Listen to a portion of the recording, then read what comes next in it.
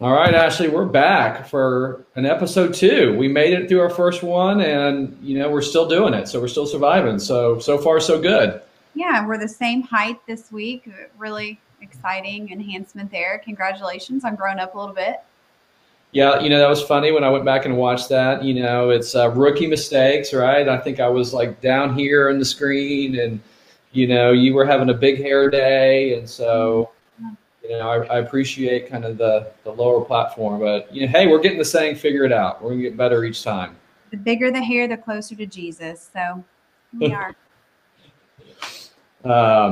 Well, I saw something really fascinating about you on Facebook here over the last couple of weeks, and yeah, this could be a danger zone because you're going to have to explain yourself. But I know you don't like to toot your own horn, but apparently you were named the Melody of Hope Board Member of the Year. And when we talk about untold stories, I think there's a lot of people that have no idea why Melody of Hope is so amazing. Above and beyond having the Board Member of the Year, Ashley Miller is the most amazing person on their board. But what did you do other than just being you to earn this distinction? Oh my gosh, that is so nice of you. Completely caught off guard. Thank you for saying that. First, I guess I should really, for people maybe that don't know who Melody of Hope is, Melody of Hope was established by a good friend of mine. I always say she's my sister from another mister, but Charlie Wendell. And she felt really compelled that the music industry was kind of dark, and that, you could really... that music is the universal language and everybody understands it, and that we could use music to bring hope. So she had this brilliant idea that's kind of radiated throughout the city and North Texas in general, where we can pair an up and coming musician with an area nonprofit so that we give a new platform or even a bigger platform to that artist, while also allowing the nonprofit to have music at an event. Maybe it's a luncheon, a gala, a 5K, a golf tournament. We've kind of done it all at no cost to them. And so through the grants that Melody of Hope receives, we can pay the artist, and then in turn, the nonprofit doesn't have to pay for the talent. So, one of the things when I met Charlie early on is she said, something you should know about me is that I love George Strait, but I also love Lil Wayne. And I was like, you're my soul sister, right? We got half a Dana in there with the George Strait, but we just really hit it off from the beginning. And I knew that Melody of Hope was something that needed to be a big part of my life. And it was certainly even before I really dipped my toes in the nonprofit sector.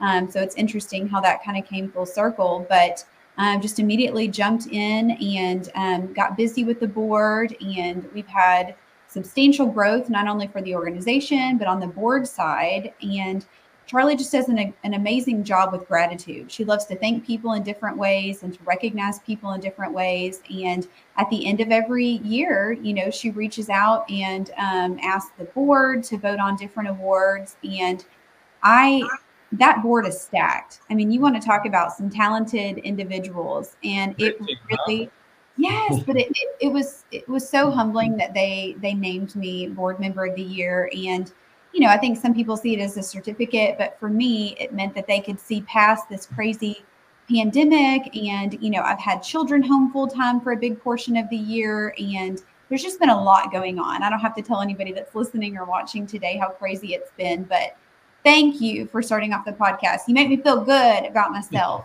That was a huge, huge recognition and honor. So thank you for bringing it. Well, I told you I had a surprise for you, and I wouldn't tell you what it was, but I knew you'd be ready for it. So congratulations. Well deserved.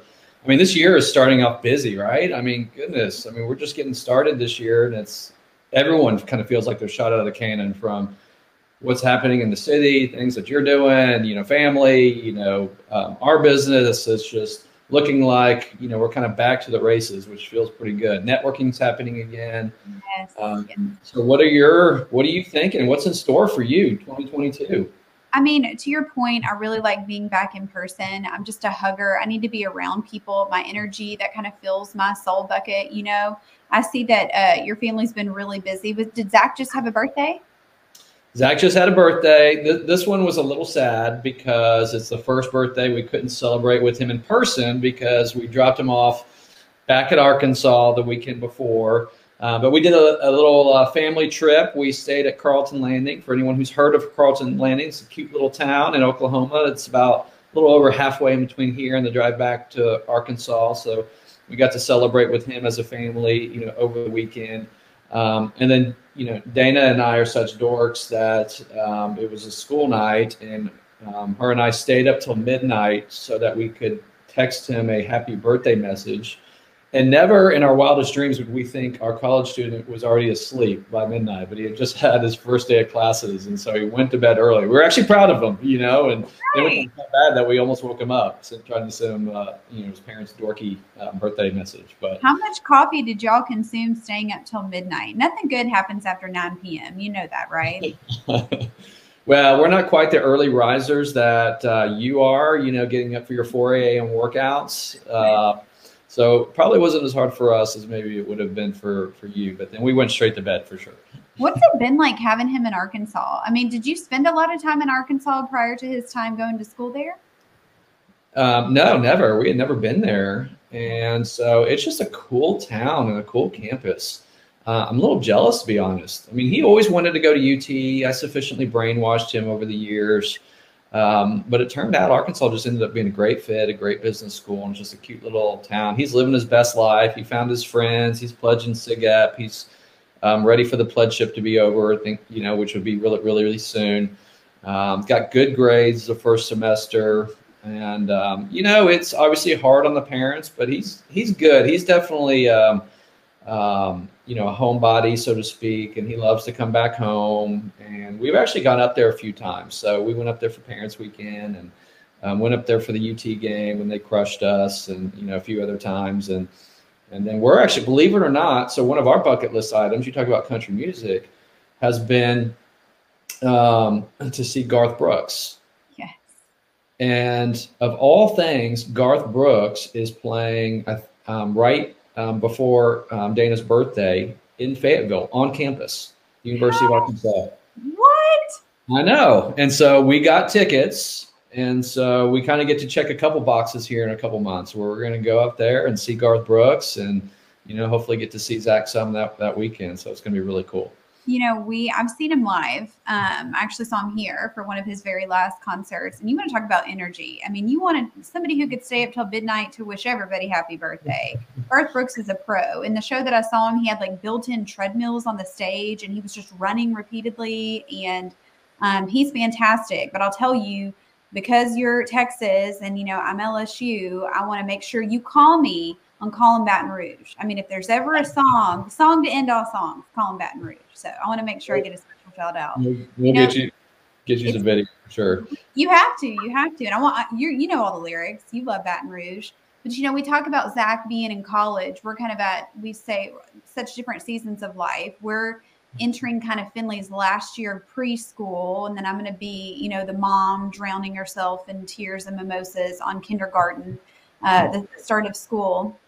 One of the things that she has coming up that we have just really been looking forward to, probably Justin more than myself, but she gets to attend her first daddy-daughter dance this year. Oh, miss those so much. Does that bring back memories for you? It does. Oh my gosh, I may tear up a little bit. What great memories. So what was funny is of course, Caitlin. Caitlin loves a stage, loves a microphone, loves the spotlight, just has this huge personality. And so her first daddy-daughter dance, she actually went shy. I never thought that would happen, and was like too shy to go out on the dance floor. And it was just so out of character. I think it was just too much, so many lights, so much stuff happening. And maybe Dad gave her a few too many cookies to start off. I probably totally blew it. And it was really my fault. And then after that first year, man, it was the Caitlin you would expect, put me on stage, put me in the middle of the dance floor. And so lots of good memories, even when they get older, so she wasn't too cool, as she started getting older. And still willing to do that date with Dad. Well, Finley just thinks it's the coolest thing. Of course, we purchased her gown. She's got her shoes, a matching purse. She insisted that she have a purse, and Justin has asked her formally to be his date. And, we're just going to go big. I mean, I figure she will always be Daddy's little girl, but you only get to do the first one time. So we're just going to make all the memories count. I cannot wait. Well, something tells me Justin probably has planned his outfit too. Of course, he's the best Is he a dressed bow in the tie team. guy? I'm kind of seeing bow tie, maybe. I don't know. You know, if Justin has a way to bring his Jordans into any outfit, no matter how formal or casual it may be, he's going to find a way. So don't be surprised if you see some Jordans on that dance floor. Awesome. So how are the New Year's resolutions going? Did you make any? You know, it's funny you say that. I actually spent the morning doing, we at NBCF, we do an annual goal writing session. And so that was the bulk of our day today.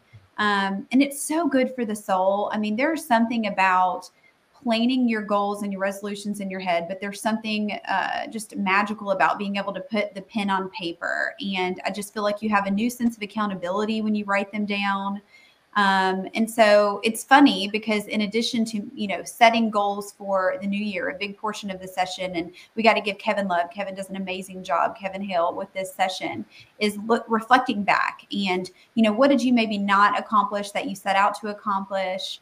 And just making your goals realistic and not being afraid to make big goals, right? And to achieve those goals. But for the last, you'll appreciate this, but for the last 4 years, I put running on purpose. I will run and I will run on purpose. And I've yet to do it. I don't know that this will be my year. This was actually the first year that I did not write it down on my goals because I thought, well, if I've put it on paper 4 years in a row and it hasn't happened, maybe if I don't, you know, by some happening, it'll happen. But it was really good. I just love doing that. And then, you know, I personally like to hang them up and be able to see them. And it's almost like an affirmation just to be able to look at it and to hold myself accountable. And it's a powerful session. Do you guys do that? Do you set resolutions in your house or at work? You know, I'm a big believer in that too. We do that every single year as a team.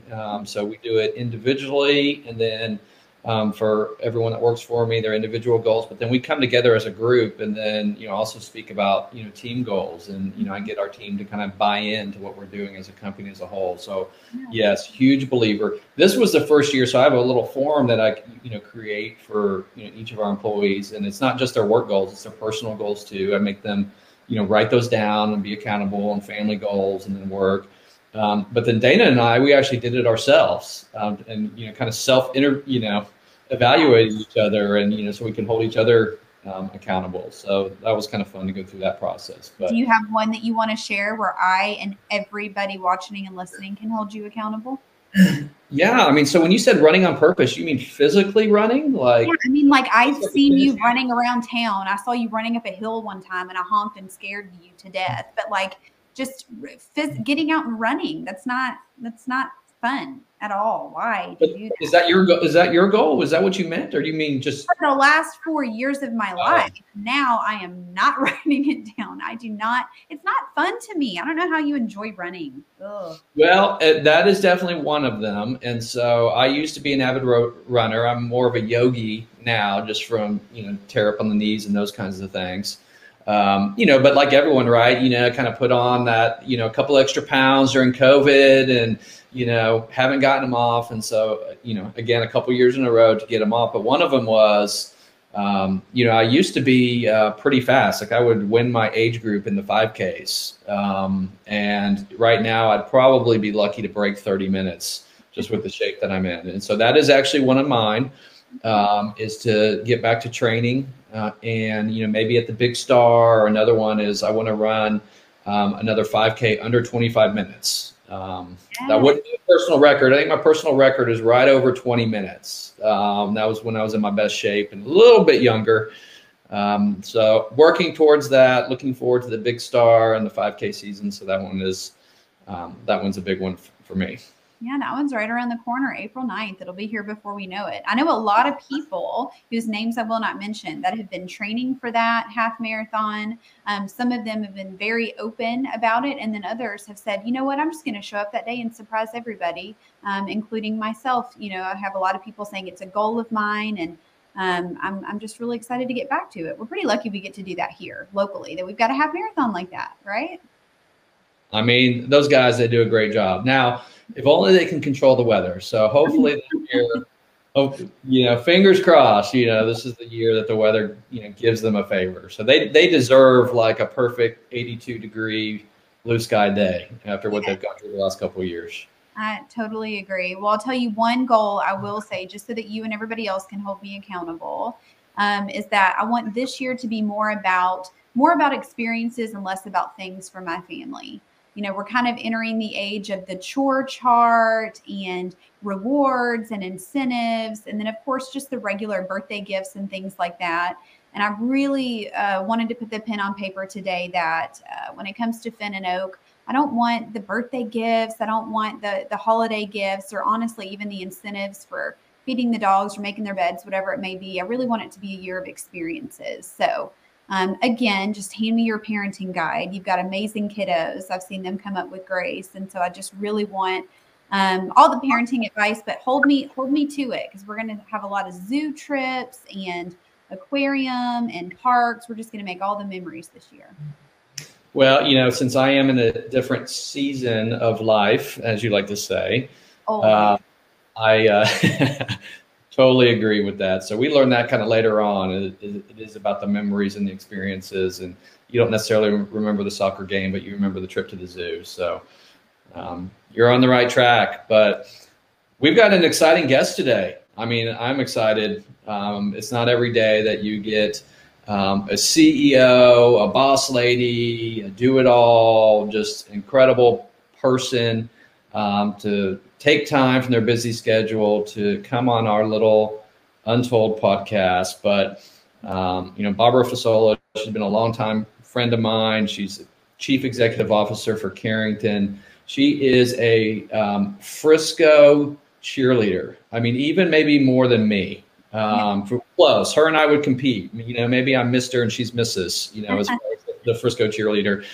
But she's been in Careington for 28 years. I mean, we're going to hear all about her story. She's just had an amazing journey. But you know, the thing I love about Barbara is just, you know, she's always has a smile on her face. Seems always happy. Just positive energy. Just radiates out of her. You can't hear her speak and not smile and be in a good mood. So I know you've experienced that too. So without further ado, we're going to introduce Barbara and get started. So let's see if we can. Oh, there she is.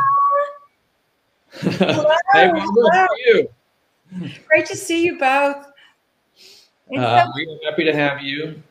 No, we don't like that one. I'm gonna let you pick, Barbara. What do you like that? We like that one better? Okay. Yeah. You always defer to the ladies, you know, as far as I need my sister helping me. Good. I like thank you for the turtleneck memo. I know. Believe me, each decade I'm going up further. Yeah, me too. Let's cover it up. But I will, this weather's insane. I mean, we went from what, 75 this week to 30s, 40s today. I don't know what's going on. Sinus headache. I mean, I've got a little Sudafed in me, but that's okay. I'm looking at the green light. Is that appropriate? Oh, yeah. You look great. You look perfect. Yes. You know, Barbara, we have had a chance. I know you and Jeff go way back, and I would say you and I really have had the opportunity to get to know one another and become family here in Frisco over the last couple of years. But I just think you have one of the most fantastic stories for not only what brought you to Careington, but really Frisco in general. Can we talk a little bit about that? Absolutely. I am shameless in my love for Frisco. And I also credit this great town for the growth of our company. Just the energy feeds off itself. And we moved in the year 2000. We were one of the first companies to receive economic development incentives. And that's another part of my life, another hat I wear. But I started with the company in 1988. So I heard you two talking about season of life. So I'm going to embrace that fully. And as my age will become painfully apparent later on, when we talk about other things. So I definitely am proud that I work for a company that's got a lot of female leadership. Of course, our CFO is a woman, our CIO, and myself, but we started at the bottom and worked our way up. Good old-fashioned story. I started in entry-level sales back in the day when you walked into, say, a car dealership, left your brochures and said, This is for your break room. It's a dental plan for your company. Please think about it. And lo and behold, I would get callbacks. We were in Irving at the time, and I think I went through every single car dealership, and then I'd hit the mall. And it was just a different type of selling, but it was just starting, and we were a Texas company, and we really were local, and we had just local school districts, local cities, counties. Fast forward, Grand Prairie ISD, which is still an account I have today. One of my favorites, was the first big, large group to come on payroll deduct with our dental plan. And then we were just off and running. We got the state of Texas, almost every single city, school district, county. It was really, really a great time for us. And it was more of a HMO style of dental. Mm-hmm. And then we started to grow wherever Southwest Airlines flew. That was our plan because it was affordable. And so we started the regional area and saw where their routes were, and started with those border states, and we grew regionally. And then it was through the 90s, we were a regional company until we hit 1996. By that time, I had worked into VP of sales, and we had grown the number of company employees. When I started, I was the first salesperson they hired. And by that time, from 88 to 96, we had a team. And we then decided to sell that Texas-based HMO company, a dental capitated plan, as they call it, a different model, to now MetLife actually owns it. And we were growing regionally. We made the decision to grow nationally. And that was with our PPO dental. So we have a network of dentists that sit inside an insured plan, and people are familiar with the term PPO. And in 1998, when the sale completed, we changed our name from American Dental to Careington. So it's been the same nucleus of a lot of our company. Our CFO was our accounting clerk when we started. Now Melissa is CFO. Stuart, our chief marketing officer, was in customer service. He had gotten his degree and started it in the call center. So we really have a great background that we can say we did those jobs. And so as I feel like that helps us manage those jobs still to this day, even though it's obviously changed a lot. And in 1998, when we changed to Careington and sold the American Dental business, we were national for the non-insured dental and vision. At that time, we were doing vision, hearing, and some other RX pharmacy. And we started off as Careington. And in the year 2000, we decided to move to Frisco. And that was the year I became CEO of the company. And at that time, I'd been with them since 1988. So this same group grew up together and helped grow the company to a national stand. And we moved to Frisco. And I remember thinking, I was downtown living in Turtle Creek, and I remember thinking, where are we going? I've lived downtown and in those parts, Highland Park area, my whole life. And our chairman had raised his children here and put them through Frisco schools, and just said, trust me, this is going to be a good move, not only from a real estate standpoint, but from company growth. He was right. He was 100% right. We now have 3 campuses, and we've grown to be, we have over 30 million members now. We have almost 500 employees, and it was really a great move. The Frisco area gave us the energy we needed to expand, have the real estate, and attract great employees. So we started to realize, and I realized quickly, that Frisco gave us the opportunity to control our destiny. And not only that, but help us do it. We had help from the city. We had help from employer partners. It just became a more business-centric town. Support from the chamber. I could go on and on. So, and yes, part-time, I probably do work at Visit Frisco. So I love it. But it's just, that's the story of the company and how we moved here. We were in various, we were at the Oryx building in the Galleria. We were in Irving. We were in Addison. So having had that experience, I had a good template to know this is going to be a great place to just rocket launch our company, which we did. And now we're one of the leading companies in non-insured employee benefits. We also do dial care, which is telemedicine. Everyone from COVID now knows that word. It's a household word. We got into that earlier, which was fortuitous.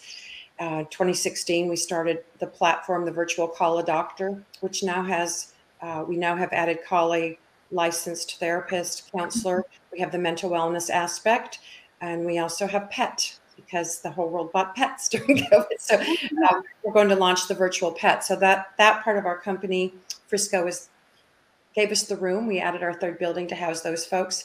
And we now have another company that's a TPA called Careington Benefit Solutions. So my feeling is that you are if you're not taking advantage of the city and the partners in the city and all the things that your geography lends itself to, then you're in the wrong spot, because everybody needs help. It's a full effort. And I think that the companies that have moved to Frisco, the PGA, the Cowboys, see that the same way I see it. Why not leverage that? And if you're in a town that won't help you or is unhelpful or doesn't foster that, it, I think, will be a hindrance. So we just can't say enough about the partnerships here and the energy. And I participate fully in the community, try to set a good example to our employees that give back. And that could be a number of things. It could be charities. It could be simply helping at the food bank. It could be participation, giving your time. As Mayor Cheney knows, these jobs are a time commitment and you need to take them seriously. And we're all busy. And last night I was at a long economic development meeting. And, well, I hope y'all are busy. I can't wait to hear what y'all come up with. So but it helps me appreciate the quality of the management of this city. It helps me understand the pieces and how they all work together and how we're in lockstep. And, I translate that knowledge to running the company. It's a whole different ballgame. It's a different business. But there are many times when I'm looking at how our cities run, and sometimes I learn things that I can apply at our company, and vice versa. Hopefully my board sees that I take the business lessons and apply them on the board. So that's the story, and lucky to have a great place to be. Well, now hopefully all of our listeners, when they're driving down the tollway, on the east side of the tollway, they'll see your building with the Careington name up top. And you've literally been able to watch Frisco grow from your office window. I mean, coming here in 2000, the mall had just opened. People talk about Frisco like pre-mall and post-mall. It's like that's when everything kind of started. So definitely quite visionary there. And the thing I love about the Careington story is it's a lot like Frisco, where the longtime leadership has been in place. You just don't have a lot of turnover. People have grown up through the organization. You talk about George Purefoy being the city manager for 34 years, and your time at Careington and everyone else in your leadership team. That makes a big deal and difference. When you can grow together and challenge each other. And you certainly have set an example, as far as showing your employees and everyone that it is important to give back. I know that's important to you. One of my favorite stories is, Angelia Pelham, before she was council member, Angelia Pelham. She was the pastor's wife, and she was trying to get her MLK oration scholarship night kind of taken to the next level. They had done it on a small scale and given, a few $100s away in scholarships. I think the year before was $1,000 in scholarships. And so we were trying to help her grow that event, and she came and spoke at something that I introduced her at an event that I was speaking at, and you immediately raised your hand in the crowd and said, Careington's in for a table, and it kind of took off from there. Everyone kind of looked around and said, okay, well, I'm in too. And so I think they went from giving away 1,000 the year before to the next year, I think it was over 10,000, and then y'all have been a big part of it ever since. But speaking of untold stories, a story I didn't know about you until I happened to run into you at one of our citizens' 100th year celebration, I believe, was that you've started your own nonprofit. And I was like, how have I never heard this story, Barbara? When I'm standing there next to you, and you told me all about it, but I know it's a passion of yours. I know other people would love to hear about it. Thank you. And yes, that I was surprised that you didn't know, because I'm so quiet and shy about telling you about everything else.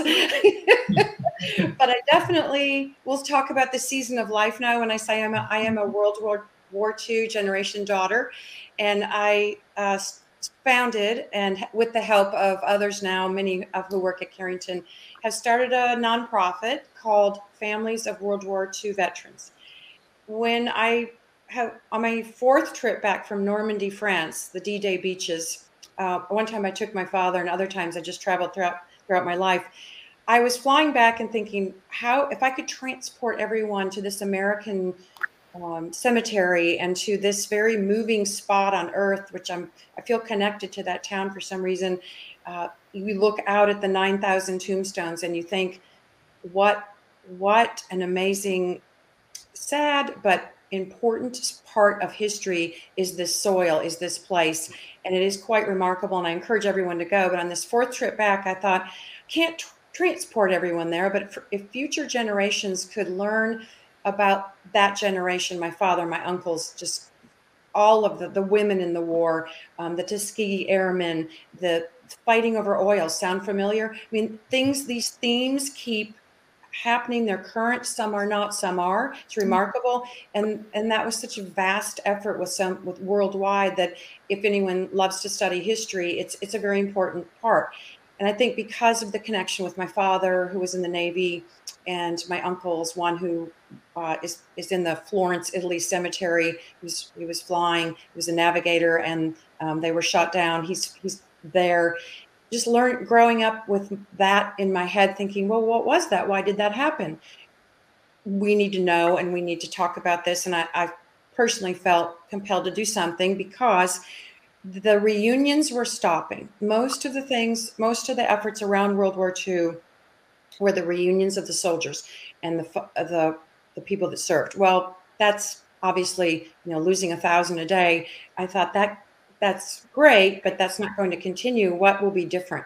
So when I thought about marrying the two things that are needed, learning that history, trying to educate, but also keeping the legacies, honoring the legacies. Education is so expensive. Let's do scholarships.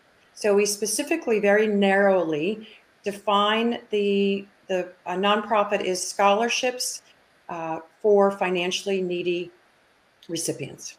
We have a vast and exhaustive vetting process we collect the W-2s for the family. We collect their transcripts from school. We have a lot of outreach. So we've set that up. Lineage does not matter. They can apply whether they had someone serve in the family or not. Many people get confused, but lineage is not mandatory. And it's national. And all that's asked is write a essay about World War II. It could be current. It could be women in war. It could be anything. And I thought when this first started that we would have trouble getting, it's not exactly a modern issue, write about your Apple phone. So I was worried that it wouldn't be as popular, and we were flooded with lots of applications. And I was astounded at the quality of the essays and how they did take it to a more modern theme, and just the thought they put in, and really encouraged. And of course their transcripts, their grades, and the financial need has been proven. But now here we are after a decade, and we've given out thousands and thousands of dollars. And I think the only problem is that we all have full-time jobs. So almost every penny rolls back to the charity. So I keep saying someday I'm going to have more time, but we were Frisco based with that. It's literally the first floor of one of our buildings here.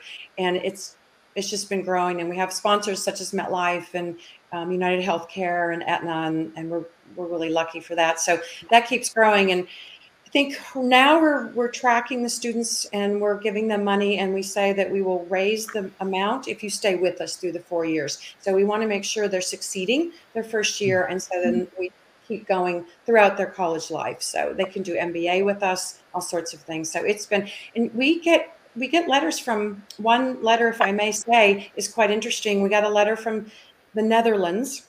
Oh. I think a lot of the people that are looking at us worldwide think we're more of a historian based. And of course we're not, but this particular letter was very moving.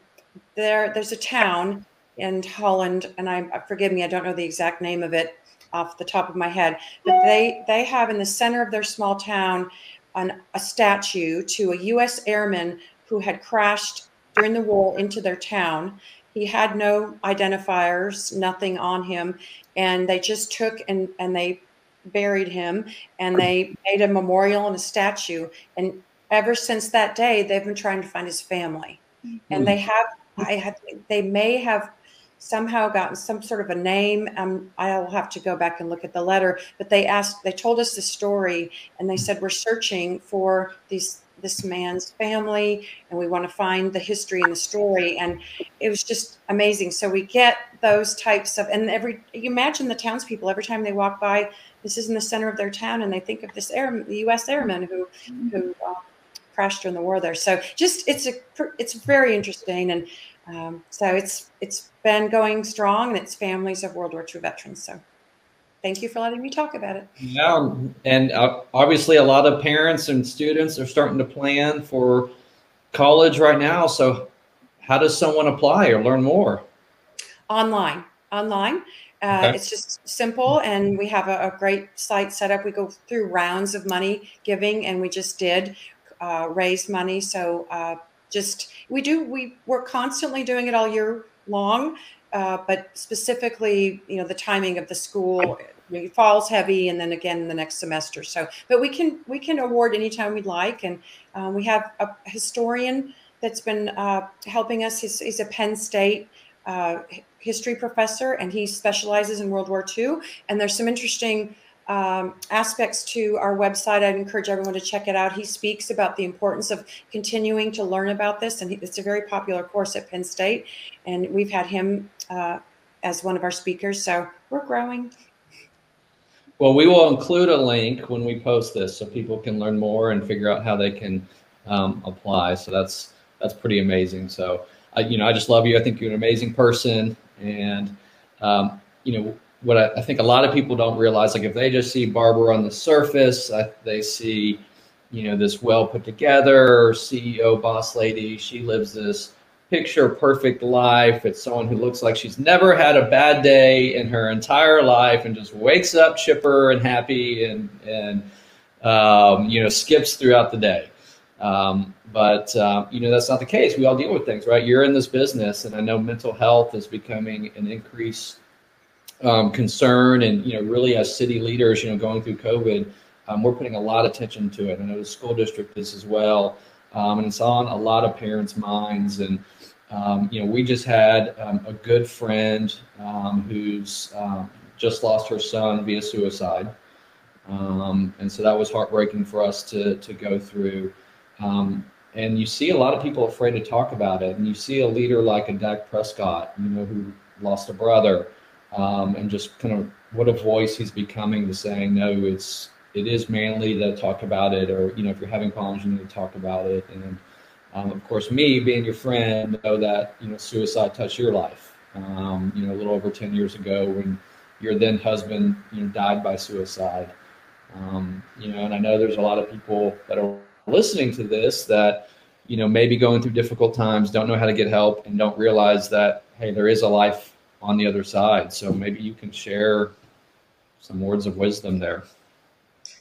Yeah, it's, I think if you've suffered in your life for any reason, it changes you. You move through it.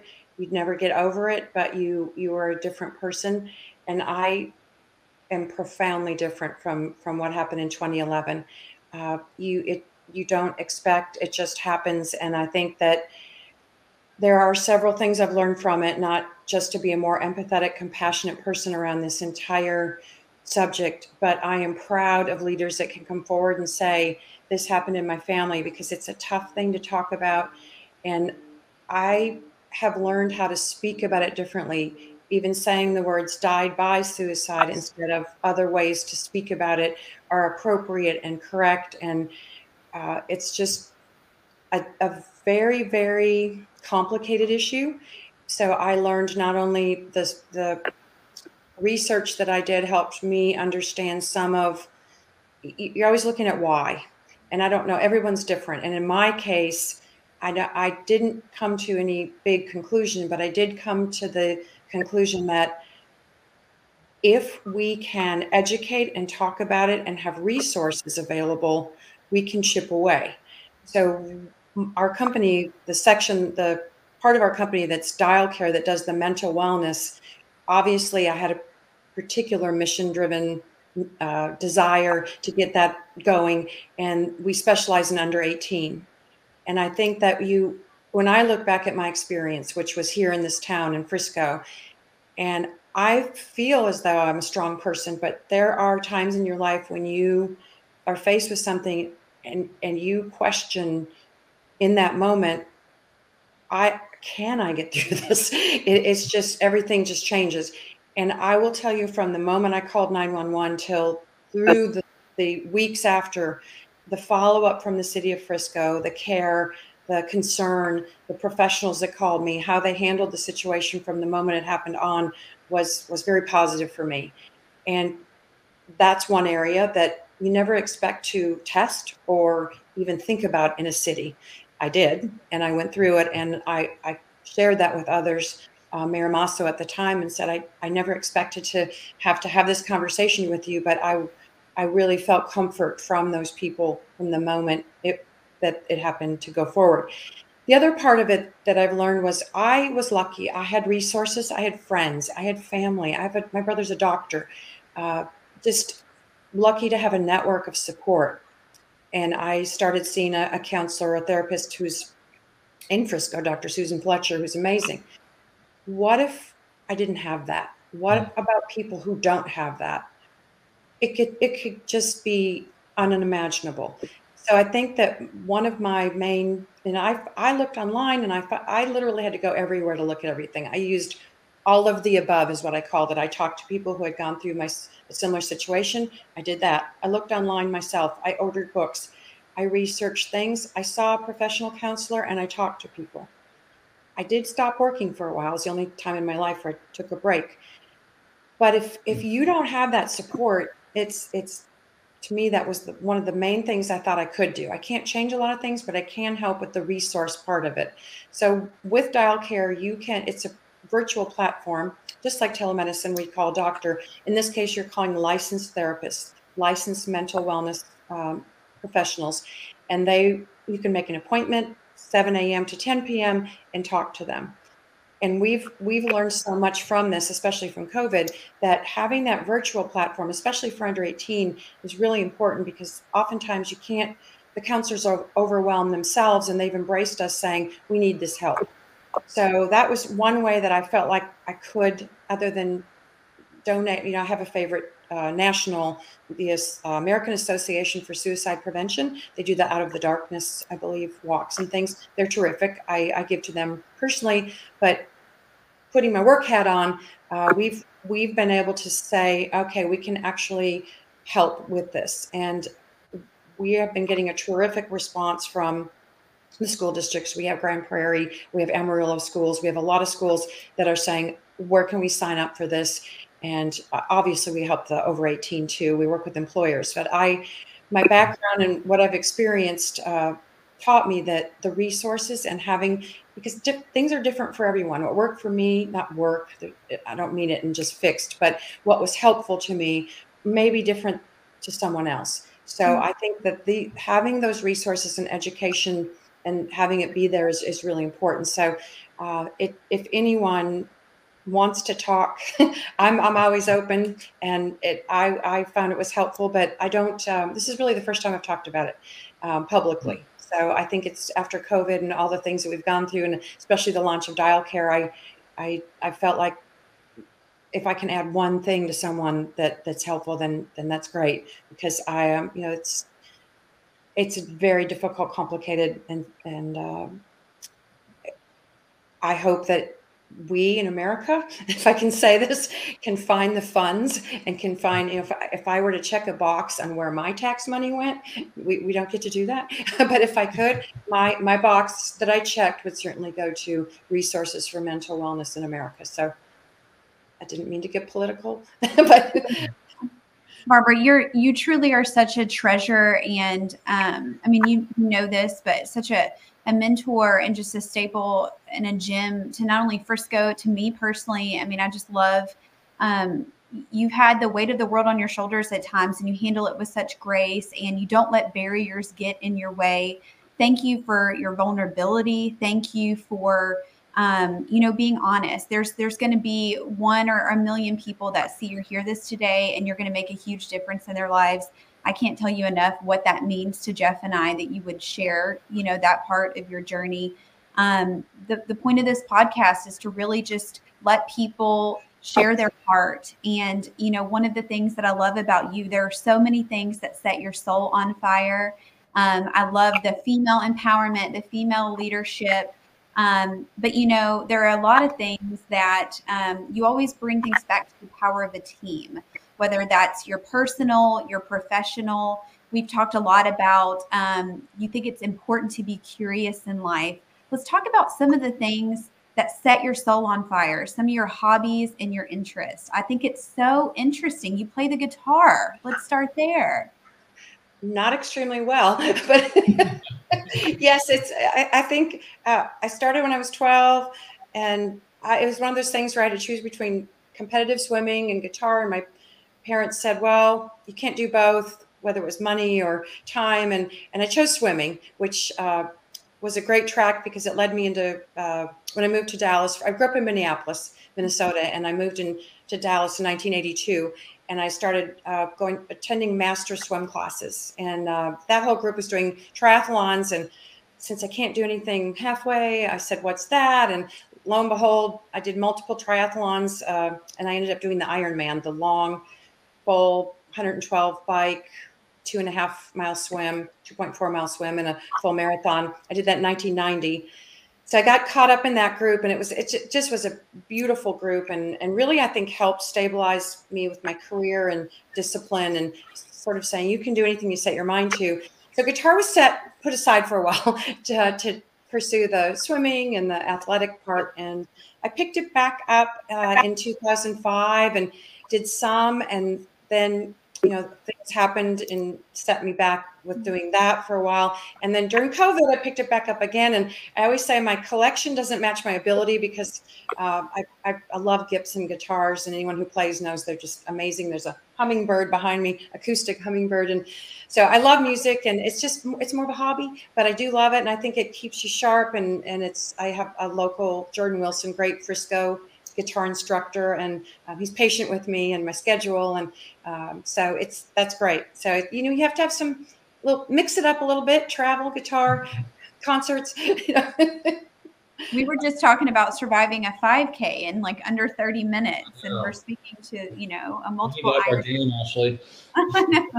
It's been a while. I don't know. I don't know if you can still claim it. 1990 has been a long time, but once you do an Ironman, I think you can say you've done it the rest of your life. You get a little mark. I don't know. Maybe we need to hook her up with Melody of Hope. We were just talking about that. We need to get Barbara on the stage. I know. I just feel like it was the perfect intro to our guest. And, Barbara, I do think that we would be remiss before we let you go today to, Jeff Grill Talk time. Sorry about this, but there are going to be a lot of women that watch this and that listen to this, and they're going to say, how in the world does she do it all? I mean, again, just your resume, your heart, the time that you give back to this community. You never let barriers stand in your way. You've told me in the past about people telling you, I've got the man for the job. And you're like, I'll show you the man for the job, right? What would you say to women listening today that maybe just don't feel like they've got it all together, or that they can accomplish everything? I think it's taking advantage of opportunities and having the positive. If you can be positive and approach something as what's the solution? If you present a problem, present the solution at the same time. It may not be perfect. It may not be the right one, but present it. People will listen. They'll start to take notice. That's a results-oriented, driven person that's at least thinking about what the end looks like. And people will respond to that no matter who you are, no matter what you are. And I never saw that barrier. I'm lucky to work for a chairman that just is just completely open to who's the best person for the job. But I would say to other women, gain strength from each other.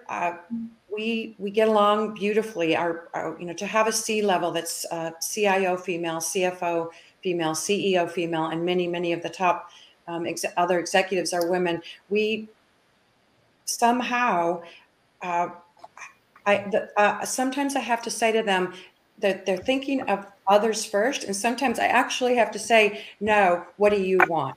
And it's really from respect and understanding that they don't have to worry about territory, or the things will happen. So I think it's just more positive attitude, thinking about solutions. And my husband has a great saying, assume positive intent. And he reminds me I need to do that more. But I think that's true of anyone. And if you feel that someone has, even if something's bumpy or something's wrong or they make a mistake, that there was not ill will, the outcome's going to be good, because you're both coming from a feeling of, I know you didn't mean to do this. And for the most part, he's right. It sets the plate really well. So I'll give him credit. I didn't say it myself, but it's right. It's a hard thing to do. Often when something goes wrong, it's easier to blame. It's easier to rattle off the challenges, and it's hard to reset and say, that's great, but what do you think? How should we get out of it? And this, to me, it's not even a man-woman thing or gender. It's just people will gravitate toward that leadership that's encouraging, empathetic, inclusive, teamwork, and exciting. You want to be on a team where it's fun to win, and make it fun. So good. This is Barbara's TED Talk. This is going to be a podcast that I go back and take notes on, that I go back and watch time and time again. I just don't think we could have really ended our day with a better guest. And Barbara, we know you're busy. We know that you give so much of your time, talent, and treasure to this city. And thank you for sharing a piece of that with us today. Jeff, anything else before we let Barbara get back to her busy schedule this afternoon? No, we just appreciate you and your leadership here in this community. And I don't know, we could chat all day. I mean, I know there's a lot of stories you can tell, but thank you for sharing a part of it here with our listeners here on Untold. Thank you. I love working with both of you and love what you're doing. And I can't wait for the next podcast. And I'm honored that I was a part of this one. So thank you. All right. We'll talk to you soon, Barbara. Bye. Bye.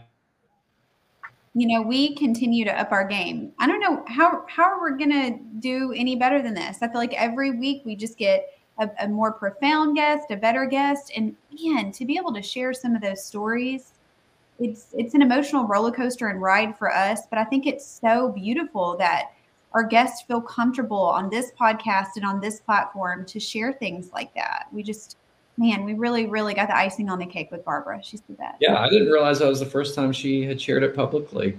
And so that's what this podcast is going to be. Who was the old ESPN person? He was in Jerry Maguire. We said, you're not going to make me cry. Where you used to always get the athletes on there, and then they would always end up crying because they start telling their story and peeling back the onion. That's our goal, is we need to make somebody cry. We got close there on that one, I think. Yeah, well, I was about to cry. I'm glad I had waterproof mascara today. But, before we go, I know we're getting close to time. Any gems in the community you want to highlight this week? Well, I know this was all about Barbara, but I did want to give a shout out to her husband, Ken, who is also an incredible leader in the community, in the business community in his own right. But today was Barbara's day to shine. So sorry, Ken, about that. Clearly, we need to update or up our game on our goals this year when we're talking about 5Ks and she's talking about Ironman. She pretty much dunked on us with that. So who would have known that was coming? But yeah, speaking of her World War II initiative and scholarships, just kind of being mindful of all the great work that's happening here in our veteran community. Council member John Keating, who's a veteran, kind of runs the mayor's veteran advisory committee, and with their work, just so much has happened. Chuck Wright, with his work to get the Gold Star Monument, out in Frisco Commons, and the list just goes on the great work happening here. But one person I want to give a shout out is someone who's usually behind the scenes, and his name is Eddie Camacho. And Eddie is a longtime city employee, been here for 20 plus years, working in our parks department, and just a great guy. Everyone loves him. And he actually took the lead in helping do all the work at Frisco Commons, which was the Gold Star Monument. It was putting a new roof out there and was an integral part of that process. So much so that myself and City Council gave him our annual award. It's called the Mayor's Award for the Employee of the Year. And so just a lot of work. And his family was just so excited and happy for him. So shout out to Eddie, Chuck, John, everyone, Rob Altman, all the people that Sheena Lawless, the list goes on and on, of all the great work happening here to support our veterans. Yeah, we're better because all of them. And congrats to Eddie again. That's a great shout out. You know, quickly before we go, I just wanted to, so much of what we talked about today was intertwining, and a name that just kept coming to mind for me was Ernest Morgan. So many of us know Pastor Ernest. That's my brother, I'll tell you. But, you know, we talked about Melody of Hope. He serves on that board alongside myself and many others. He will have representation at Texas Big Star this year. I just think of him so frequently. You know, he's a cheerleader. Ernest is somebody who will text me on a daily basis just to say, I'm rooting for you, captivate your day. You know, he's just above and beyond being a motivational speaker and a pastor. He's just a great person. He's kind of been beside our family through thick and thin, and it's been so exciting to see his success and just to see, you know, kind of his journey from car salesman. We all kind of knew him as the guy standing up at the chamber, giving his elevator pitch, to seeing him start his church alongside his beautiful wife and family, and just how fantastic that's been. And then really the way to everybody's heart, his barbecue. I mean, yeah. Ernest, it's been fantastic to see the growth. You know, Jeff, I really want to try to get Ernest on a podcast soon to tell his story. He just, fantastic journey that a lot of people may not know about. I'm going to reach out to Ernest and see if we can't get him on the next podcast. That would be a great untold story. And I know Ernest well, but I'm sure there's a lot of things that I would learn about his journey. And his barbecue is the best. It's great. We've actually hired him to do some parties here at our house, a football watching party. And you're right. He always sends me texts that are uplifting, and it's always at the exact time that I needed it. Somehow I don't know if he's got to log into my phone or something, but somehow he knows I needed to be uplifted that day, and he reaches out at the right time with the right message. So yeah, we need to get him on the show for sure. Ernest is our tangible God wink. I'll tell you that. He's what we all need at all the right times. I will reach out to Ernest, and who knows, maybe the next time we're here together, we'll be welcoming Ernest to the Untold table. That would be great. All right, Ashley, I'll see you next week. Have a great week. Good. Another great week. Thanks, Jeff. We'll see you soon. Bye.